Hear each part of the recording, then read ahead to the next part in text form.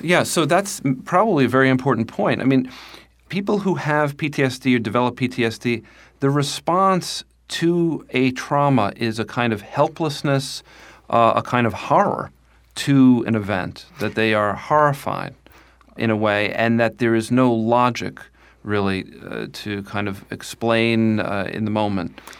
Exactly. In fact, all trauma, no matter what it is, whether it's a car accident or a mugging or an assault, all trauma at the core of it is a violent removal of power. A person is disempowered in that moment. No matter what happened, it's that powerlessness that our brain does not handle. So when you do the eye movement desensitization and reprocessing, the EMDR, you are re-empowering somebody. Essentially, that would be the ultimate outcome, yes. But in the moment, what we're doing is we call it two-handed therapy because two things are happening at the same time. On the one hand, we're bolstering their natural strengths. We're training them to do the self-soothing and the breathing exercises and whatnot, and other things like guided imagery and such. And that's part of it. The other thing that we're doing is that we're kind of hand cranking the engine, so to speak, when it comes to recalling the traumatic information. We want that information, and we want it in its purest form. We want it as much as possible, because the more information we elicit from the client while we've cued them to be able to handle it, the better off they're going to be, the quicker the processing is going to happen. Can you tell us about a patient in general terms that you've treated, what they were coming for, doing the EMDR, what did they look like during the process, and then what was the outcome? Absolutely. One pretty standard complaint that I hear from clients is panic attacks in public places, grocery stores, Walmart, Target, big box stores like that. And that's the thing that gets them into therapy because they're just not handling it and they're having panic attacks. So they'll come in with that as the complaint. I recognize that as likely a symptom of some sense of PTSD, so I'll do my assessment. I'll ask them about a trauma history. And oftentimes in the course of that assessment, they'll tell me of a traumatic event. And it's almost like it's the second thing they want to talk about. The big thing is what's going on in the grocery store and the fact that the person was, raped when they were 20. Well, that's in the past. But in my assessment, I'll show them that their emotional reactions to that event that might have happened decades prior, that they are identical to the emotional reactions happening in Walmart today. That's the float back part that I mentioned earlier, that it's not what's going on in Walmart. Walmart's completely safe. It's the emotional stuff that's been encoded in their brain from the first assault. So we'll target that maybe.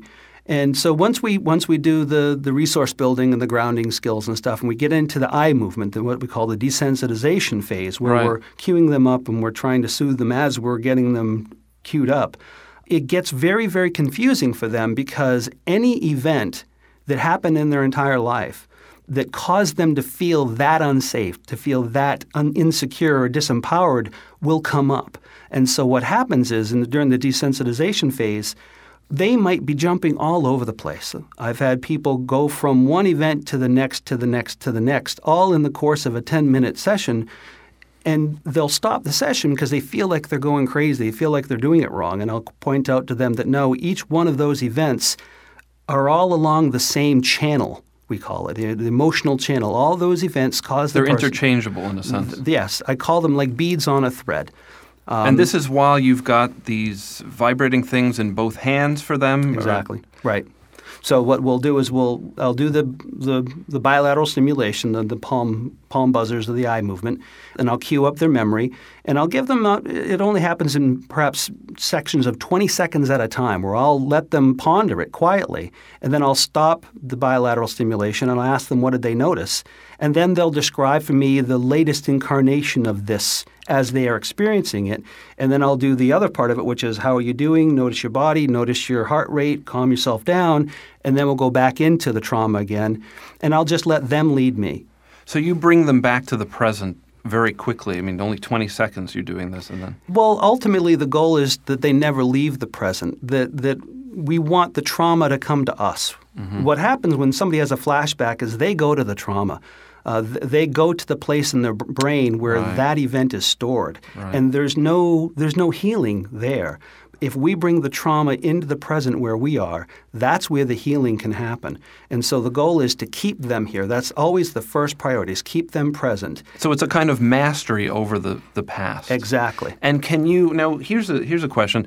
What about doing all of this without the finger waving, without the eye movement, and without the stimulating buzzers in both hands? What about doing it without that? I mean, is that just a trick or what? Absolutely. Well, it's definitely possible, and I've done it before. The whole purpose of doing the bilateral stimulation is to retrain your brain to process this heavy information. But if the person already has skills, if they already have that ability, and oftentimes I only need to even do the bilateral stimulation for a couple of sets, and they'll kind of take over. Our brains have what we call a natural adaptive process. We get over stuff. We do it automatically, just not when it comes to traumatic information.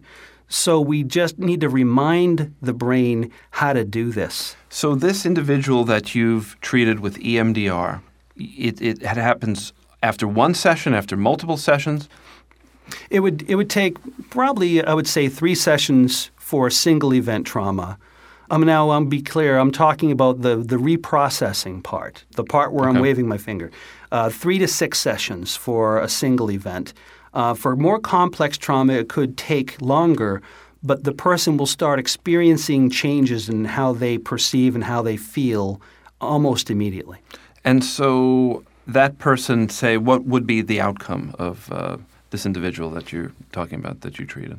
Well, they would stop having panic attacks. They would start recognizing what the triggers are and see them coming. They'll know that going into target, it's feeling the confined nature of having the shelves around them. They'll notice that that's what they're feeling.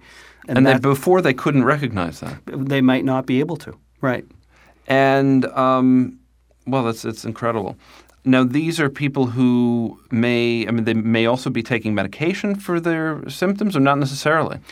They might be taking some sort of anti-anxiety medication. Oftentimes, there's a lot of what we call self-medicating, substance abuse, which makes it a bit tricky. If a person's abusing any kind of substances, then the rule of thumb is you don't do trauma therapy if abuse is continuing. That includes substances as well. So I would imagine you need a clear head to be able to do that, as you said. Exactly. You really need to be at your peak to do this. This is just fascinating, Glenn, and that this it's one thing to have something that is an anecdotal kind of treatment. Maybe somebody said that it worked and we should give this a try. But this has been studied. Absolutely. Absolutely. And in fact, I had looked at a recent study that showed clearly that EMDR is superior to business-as-usual psychotherapy for specific post-traumatic stress disorder patients. Exactly. And we have a greater understanding now of why that is. That, again, if you take the two-brain approach, that there's our cerebral cortex where our antenna, the part of our brain that does our thinking, our talking, and our planning, and our problem-solving. And then there's other part of our brain, our limbic brain, that does the emotional stuff, the part of our brain where we store trauma. One of the things that trauma brain doesn't have is language. It's called the silent horror for a good reason, that a person becomes neurologically incapable of articulate speech when they're triggered. Mm-hmm. And so we've been approaching this historically with talk therapy. So you see the problem there, that talk therapy, all it does is either gives this what we call the narrative approach to the trauma, just the surface of it, or it actually triggers the actual trauma and makes things actually worse for them. Wow. Could that be the reason why the thinking these days with debriefing a horrible event is that you don't have the person who is just the victim of this trauma spell out everything that they had experienced, to articulate what just happened. You need to get this out of you. That was the old way of thinking. Isn't it true that there's really a new way of thinking? Exactly. And this is where we also draw the line between PTSD is what happens when we don't recover properly from a trauma.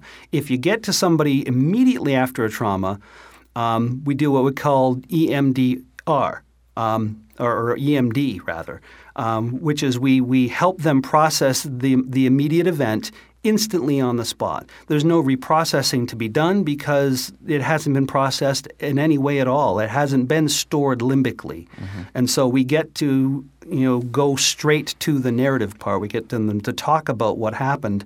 As long as we get it soon enough, then we can prevent PTSD from happening. I see. Wow. So, Glenn, is EMDR useful for, say, veterans? Absolutely. In fact, the very nature of the way veterans are and soldiers are trained that lends itself very well to EMDR as a treatment, because EMDR, as I mentioned, it starts with resource building. It starts by understanding what a person's strengths are and building on them and helping them develop those strengths and skills and ability to self-soothe and ground. Veterans are trained in resiliency. They're trained in problem solving. Now, typically, clinicians are pathologically based. We approach problems by asking our clients what isn't working. That doesn't work well with veterans because they are focused on what does work, and that's how they're trained. And so when you start working with the veteran and ask them to understand and identify and work on what is working, understand their strengths, that goes over very well. And so it does work very well with veterans. Well, Glenn, I would love to talk about this all day with you, and it was just a pleasure to have you here today. I am so lucky to have you as the latest addition to Casco Bay Medical. Thank you very much. And I'm just very glad that you're providing the service. Thank you very much. I appreciate it. Thank you, Glenn. This has been Optimal Living with Dr. Jeremy Spiegel. My guest today, Glenn Selwood, a psychotherapist and practitioner of eye movement desensitization and reprocessing for post-traumatic stress disorder. Optimal Living is sponsored by Casco Bay Medical, New England's most thoughtful practice, located in Greater Boston, Massachusetts, and in the heart of Portland, Maine's historic Old Port District. Thank you.